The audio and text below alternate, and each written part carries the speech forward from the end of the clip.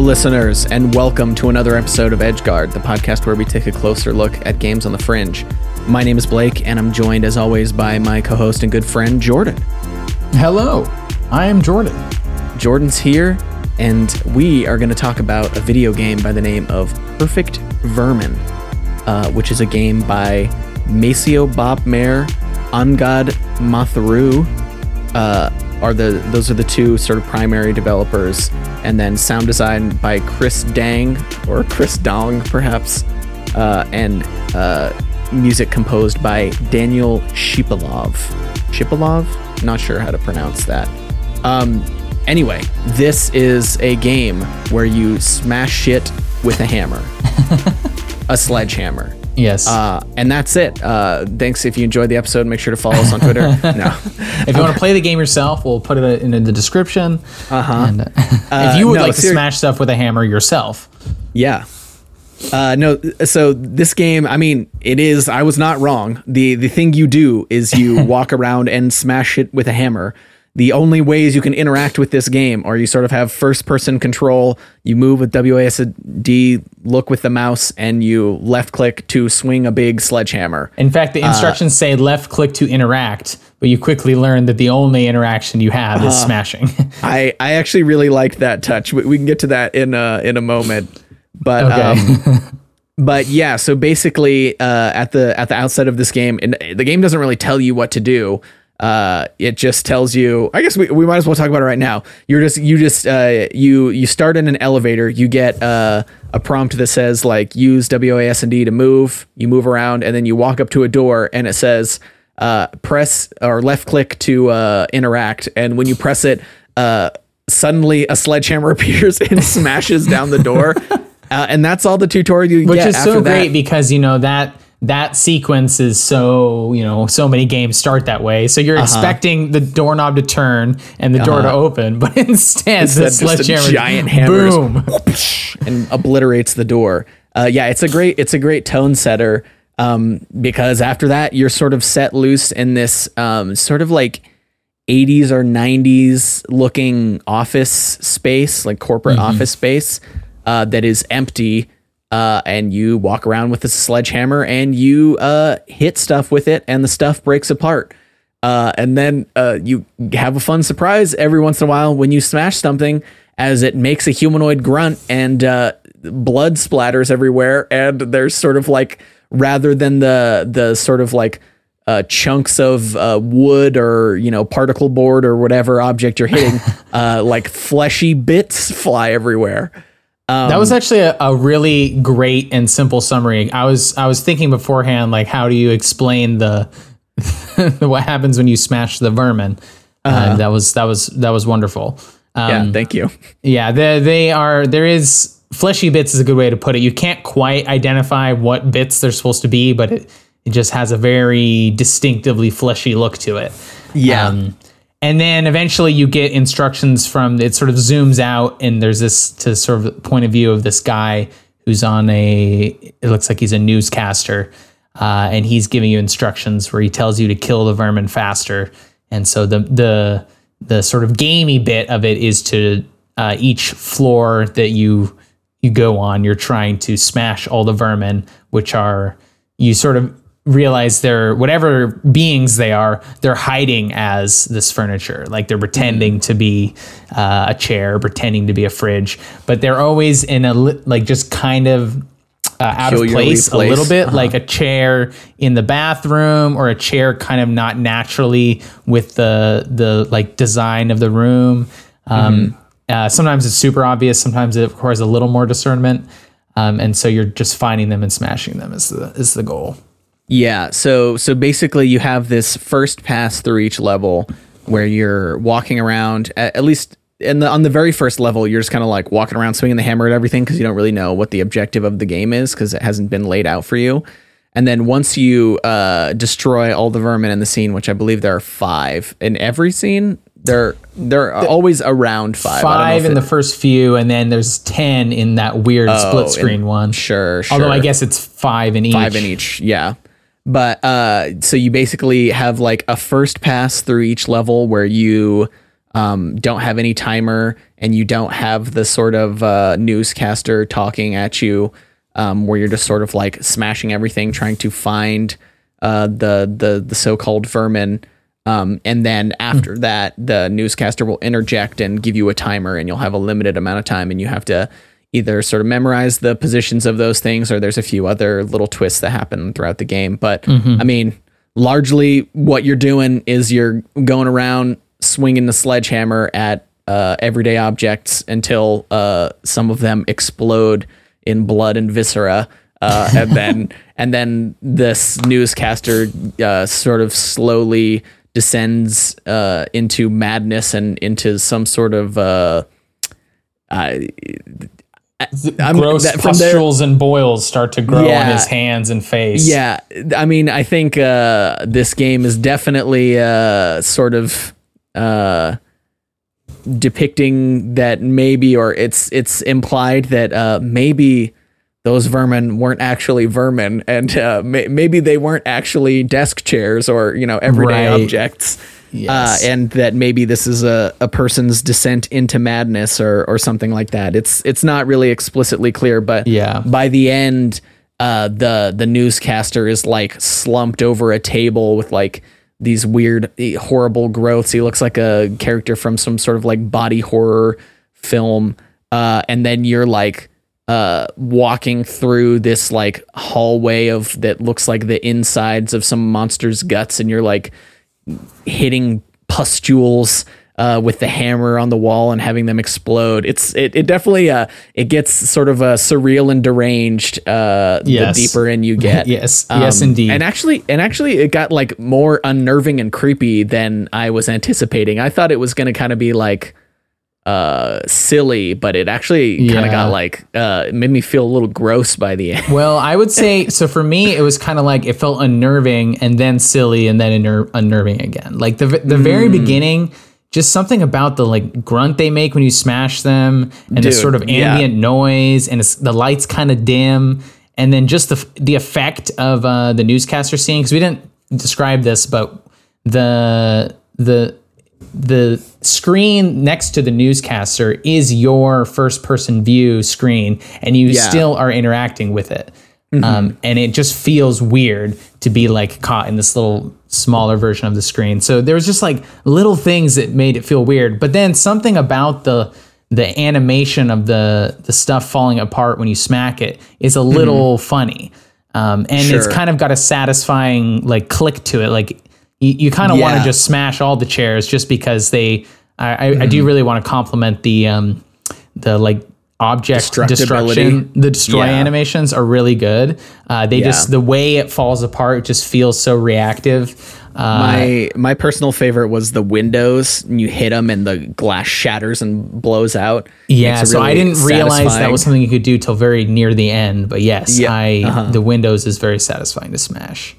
Yeah. I mean, I think that the sort of like satisfaction of the destruction, or sort of like the quote unquote like fun that is inherent to like walking around smashing shit with a hammer, is kind of like kind of weaponized against the player to intentionally make you feel uncomfortable. Because at first you're just like, oh, I just have like happy smash time. That's what this game is.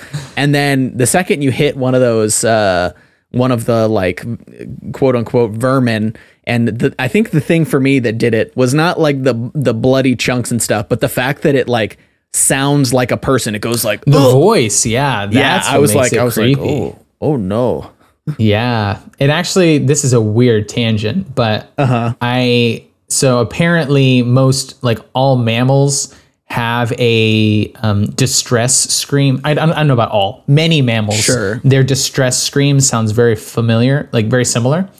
So I saw this video once of a deer like crying out for help as it was being pursued by a bear, and it sounded so human. It just made me really uncomfortable. Just like there's something, it's supposed to be very like, presumably very like, like gutturally empathetic. Like you just hear it and you're like, oh, someone's in trouble.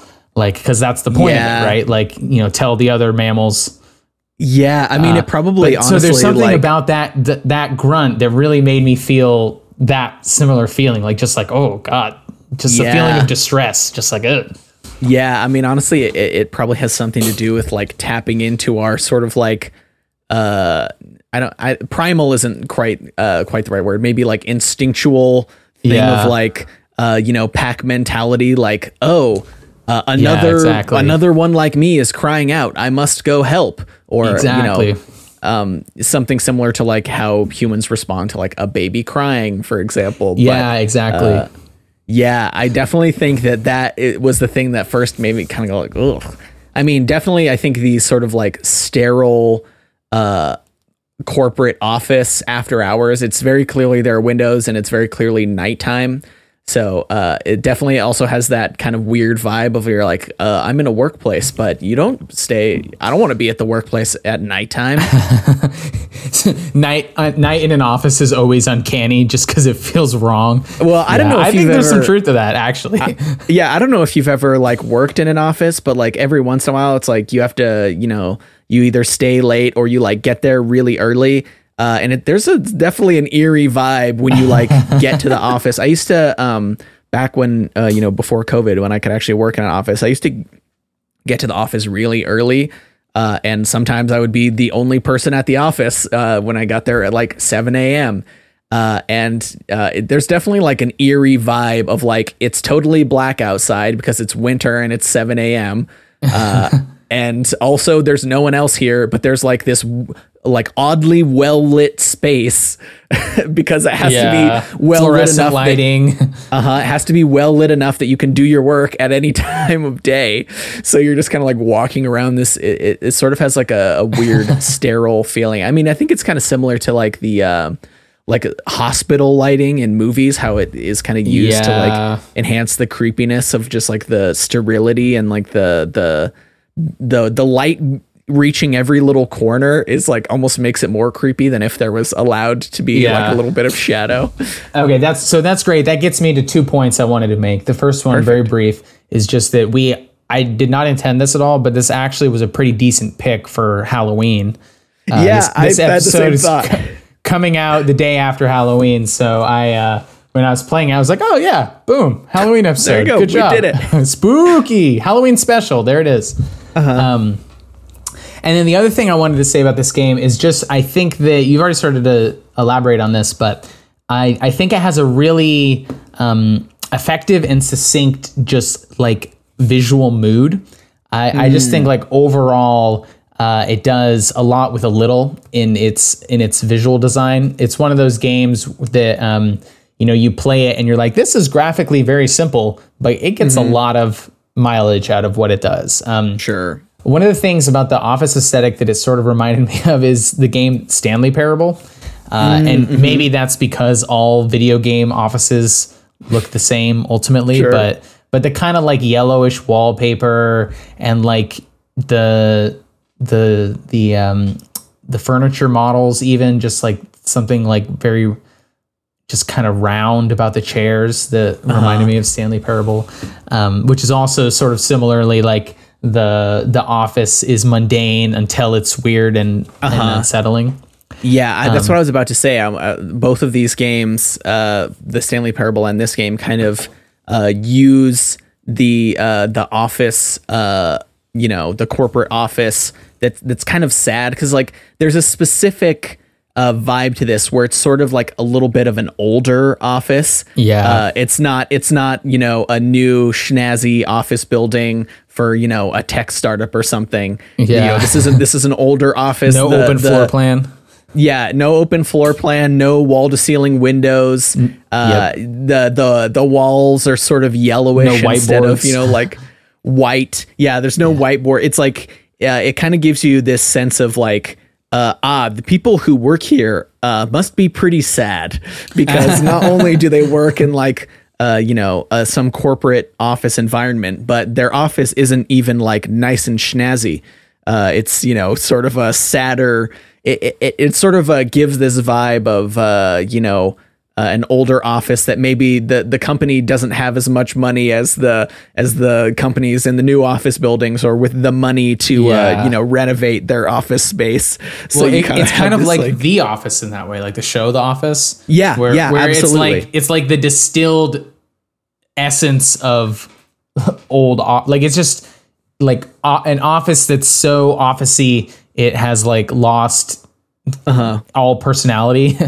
Yeah, but I do think it's interesting that like Stanley Parable sort of uses that to juxtapose like comedy and absurdity as, you know, weirder and weirder things happen each time you go through.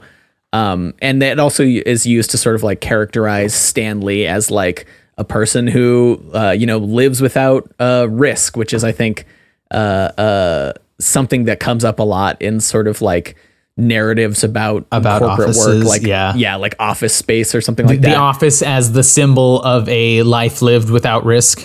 Whereas this game is much more like this office is like creepy and mundane, or it's boring and mundane. But as you're going around smashing it and sort of like killing these quote unquote vermin, there's sort of this like weird air of like it really enhances the creepiness.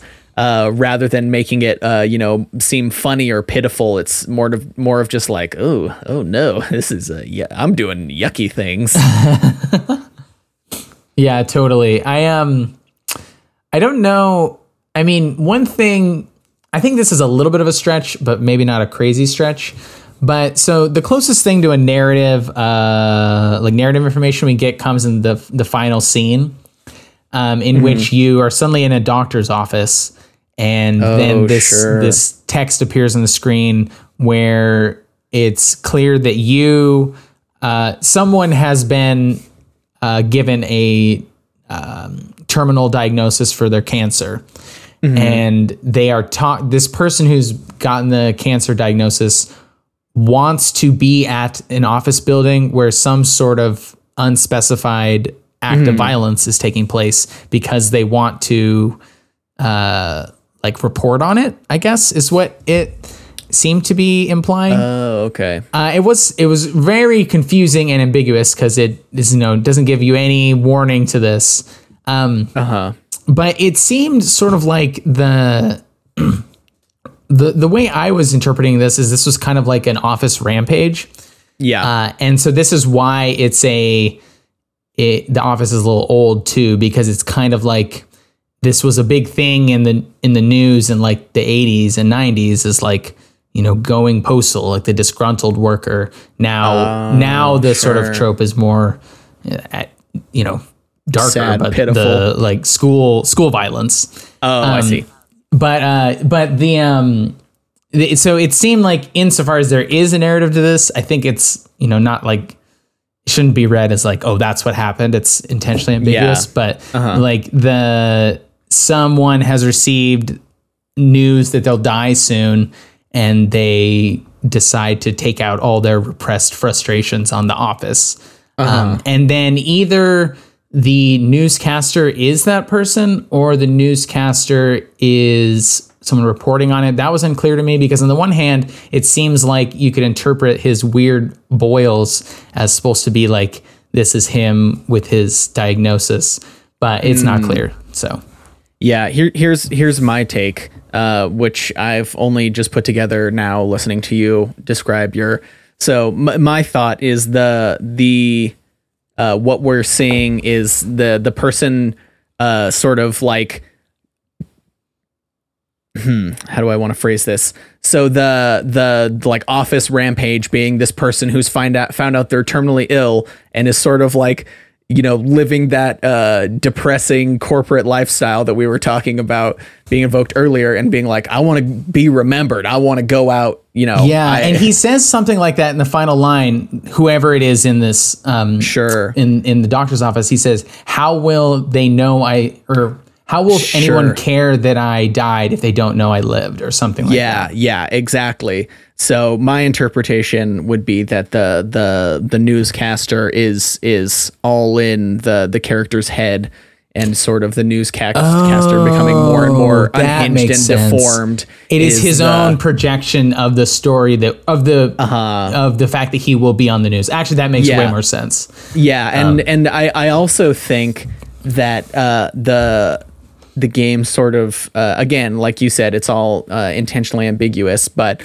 I think the game sort of supposes that the the vermin are actually people who I assume are collateral damage in this rampage, and they're sort of their humanity is removed largely to absolve this person of their sense of guilt. The ramifications from their point of view. It's all, he sees them as faceless. Sure. They're a part faceless of symbols the of his office life that he hates. Yeah. And I think something that really solidified that for me is that there are like posters on the wall that sort of look like employee of the month things. And the images on them are like a picture of a refrigerator or a picture of a chair. Oh, I did not notice that. That makes there are a few. All right, there is more explicit narrativization to this than I was giving credit for. And there's another one, which is that on the bathroom, rather than having like the sort of like male female gender placard, it's a chair, a picture of a chair. Oh my God, I didn't even notice that. Wow. Yeah, there are definitely a few little things like that. There are probably more, but the biggest one I remember, I noticed it most when I saw the a picture sort of framed, and it's sort of positioned so it looks like there's a little plaque below it. So I'm like, oh, employee of the month, and I'm like, oh, it's a fridge. And then I remembered, murdering that extra fridge in the break room, which was one of the more gruesome ones because you like hit the fridge and the door shatters off, and there's just like entrails, sort of looking stuff on the inside. It's a bit grisly. If you can't tell, this game's a little dark. It is a little dark. So for me, one of the darkest. So I will agree that visually that was the darkest moment. But I think there was something. They did a great job about a great job of giving the vermin chair people like personality, which sounds weird, but just the placement of some of them just felt so alive. Like first of all, it's amazing how obvious some of them are. Sure. But when you think about it, it's like, oh, why is that obvious? I just so for some reason that placement of a chair just feels wrong to me.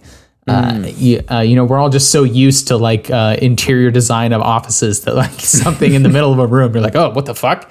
But the thing that made that so creepy to me is it's like, they're hiding, right? Like they're hiding from you.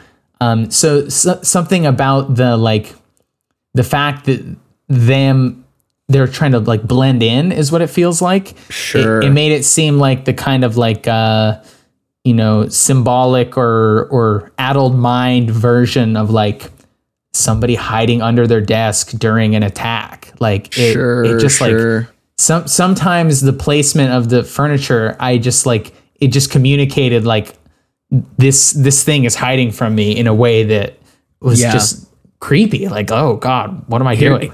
Here's one I'm curious if you noticed. In the very first floor, when you go into the bathroom, in one of the stalls, there's just two toilets, and one of the toilets is one of the things. But if you pay attention, the stall is locked, so all the stores are closed. All the stalls are closed, but that's the only locked one. There's like sometimes stalls will have a sort of like a little window that says like vacant or occupied, and it'll be green or red. And so the little slide is on the red thing. So you break down the door and then crush the extra toilet within. Definitely. It's at first I wasn't noticing that the chairs and objects were like out of place, because I think partially like it can be sort of quote unquote environmental storytelling to be like, oh, someone moved their chair over here to work together at someone's desk on something. But then after a while, you sort of, first of all, I think that later on in the game, they get sort of more absurd and obvious with, especially as they introduce like the time limit, that it's kind of like they're put in weird places so that you'll remember where they are and be able to, smash them quickly once you're under time pressure. But I did like how sort of like at first I wasn't really paying attention to like the chairs being out of, or the different objects being particularly out of place, because, to a certain extent, chairs being in the middle of the way. I've seen that in Office before, especially when sure. chairs have wheels. Yeah. Yeah, I mean, someone could have just like left the chair there. But you do start to sort of like pick up on there's kind of a pattern to it. Like the chairs not at a desk are almost always a vermin. Which got me to something that I was thinking about this game, which is like directions they could have gone, but chose not to. Which is, it's interesting that they don't turn this into more of a like puzzle game than it is, because I think that the mechanic, they almost in the early levels feel like they are setting you up for a kind of spot the difference puzzle, right? Like the video game equivalent of those those little visual puzzles you get as a kid, where it's like, what's wrong with this picture? Sure. It feels like that's what they're setting up, but then thematically it seems to be more about this guy's like descent into madness and violence, so they don't do that as much. But I did have a moment of being like, you could get you could sustain a lot of like levels just based on you trying to identify what's out of place. Yeah, I'm actually glad you brought that up, because it did, that sort of ties in with maybe my biggest criticism that I wanted to get to of this game, which is that it kind of seems like it runs out of ideas from a like gameplay perspective on how to like keep this interesting, as they're sort of, narratively trying to convey a bit of like a descent into madness, because basically you do like 3 or 4 levels, and then you play the first level, except for you're standing on the ceiling now and everything's upside down, but all the things are in the same position. And then after that, you basically are presented, like it cuts to the newscaster, and instead of just one screen with your gameplay on it, it's 2 screens, and you're controlling both of them at the same time, and you have to clear 2 different levels that you've done before in the same 90-second time limit or whatever. And at that point I was kind of like, this is technically different, but it doesn't really, like, to me it didn't add much. It didn't it wasn't like, this is interesting. It's just like, I'm just gonna have to like try and remember 2 levels that I've already had to remember once, because I did each of them twice already.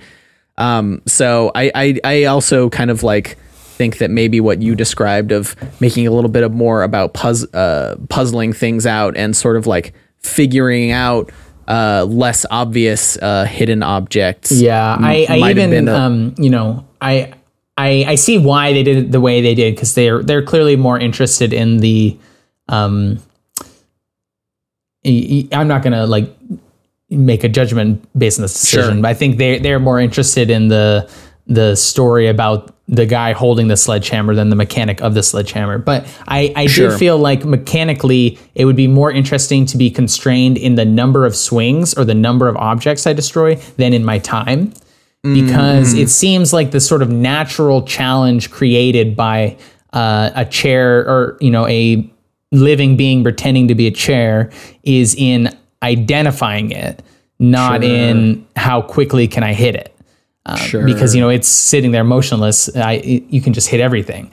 So the sort of thing that I could imagine a level where it's like you only can destroy. Maybe it's like you get penalized for destroying actual furniture or something like that. Sure. And so you have to try to destroy all the vermin without destroying more than X number of desks or whatever. But this gets me to a bigger point I wanted to say, which is that this is the challenge of like telling a game about, or designing a game that is like about these kinds of like acts of mass violence. I don't know if you've ever heard of the game Super Columbine Massacre RPG. I have heard of it. Yeah, so it was not super important, but it was a game is sort of early in the history of like serious games, and it was a huge controversy because people thought it was offensive, but he's actually was trying to be a little more nuanced about what Columbine meant than people were giving him credit for. I think there's still lots of valid criticisms, but the the like story he wanted to tell about these like disturbed and kind of violent and maybe even fascistic kids doesn't really complement the sort of like RPG mechanics that he was using. Like it feels weird to be like, it's like almost like you are just have to forget you're a part of the story while you're playing the game, and forget you're playing the game while you're focused on the story. It just feels like two different things. Oh, I see. And so I think that's one of the problems with just like games about mass violence like this, is it just is like, it's hard to focus on it's hard to like process the emotions you're having about the mass violence at the same time as you are trying to beat the game. Right. Sure. Yeah, and I think even further, I think there's maybe a weird tension about like, hey, let's make our mechanics about communicating mass violence more quote unquote fun or like interesting. Let's exactly right. Make like, them more that probably engaging. Shouldn't be fun.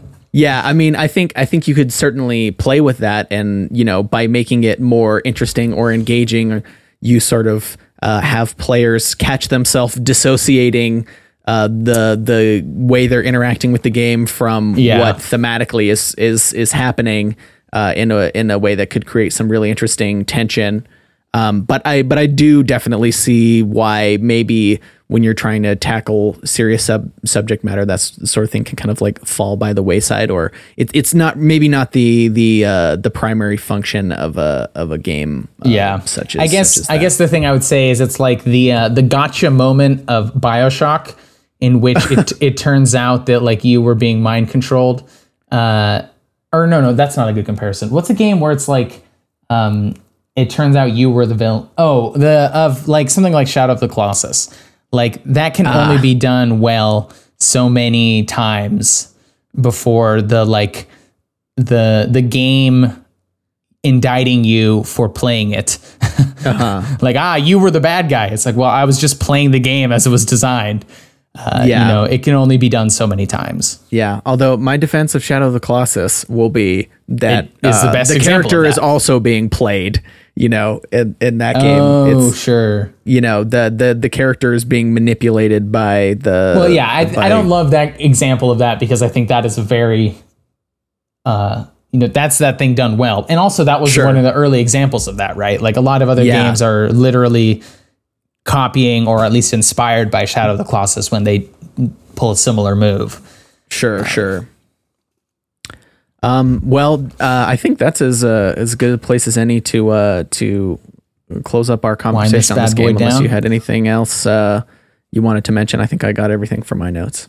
No, that was all I had about Perfect Vermin. So if you want to play this game, it is free on itch. Check the description for this episode.